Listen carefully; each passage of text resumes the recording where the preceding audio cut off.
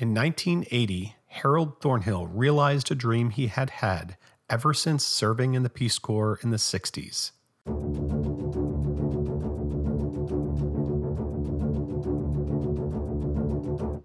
Bring the family on a one-year trip to experience all that Africa could offer.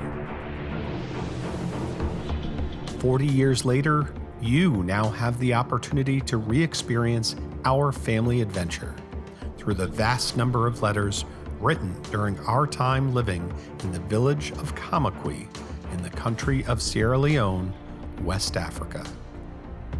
Read by the original authors, each episode will be released 40 years to the day after the letter was written, spanning the next 12 months. We hope you enjoy listening as much as we enjoyed what's known in our family as our dad's midlife crisis and family fun trip. Perhaps you will be inspired to travel and fully experience new cultural adventures in an effort to become a better world citizen. We invite you to follow us at cultureexperienced.com, where we will post photographs and stories relevant to each episode. Now sit back, relax, and enjoy our second episode of Culture Experienced. Hi, I'm Ross, and I am the youngest of the family who went on this adventure. If you listened to our last episode, you would know that my dad, Harry, is now in Sierra Leone, having left about 3 weeks before the rest of us in an effort to find a job and a place for us to live for the next year. In the meantime, my brothers and my mother are left at home to prepare for our journey. Prior to playing the next letter, I start by picking up on a conversation that I had with my mother, Joan, regarding her role in preparing for our trip.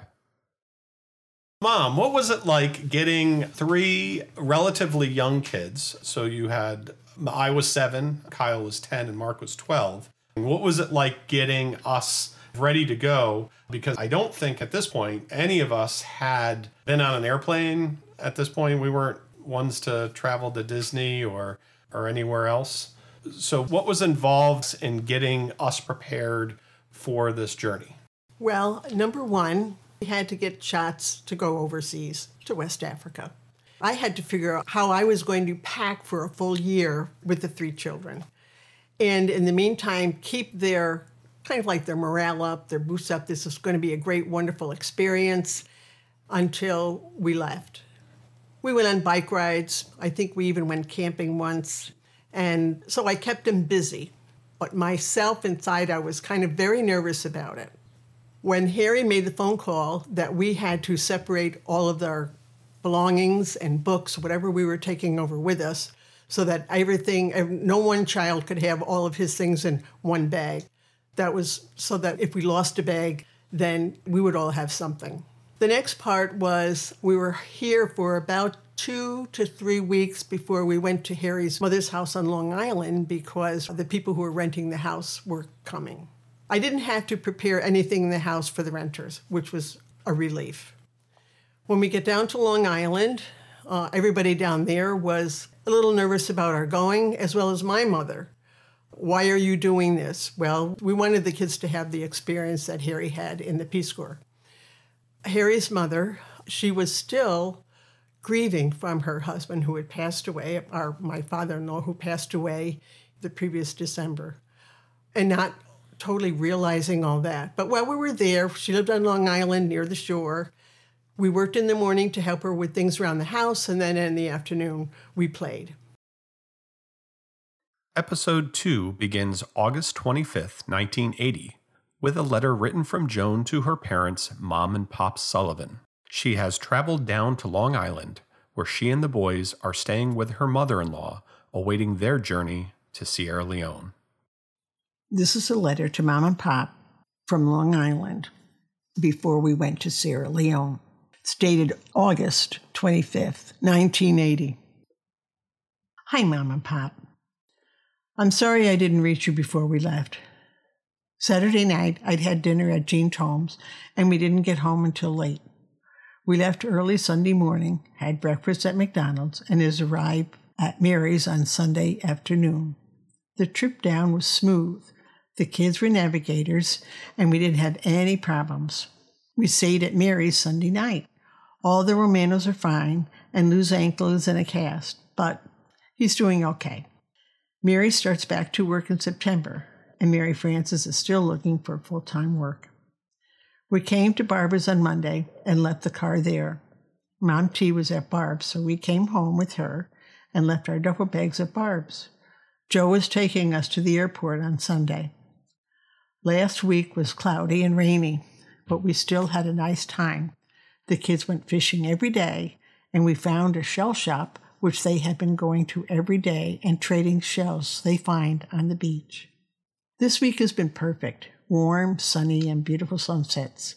We've been doing odd jobs for Mom T in the morning and beaching in the afternoon. It's been relaxing, and the kids have been great. We heard from Harry by way of an Art Lewis. Art was in Sierra Leone for 10 weeks doing some intern work at a hospital in Kamakwi. Harry was a guest at the hospital. Art lives in Garden City, Long Island, and is attending the University of Pennsylvania.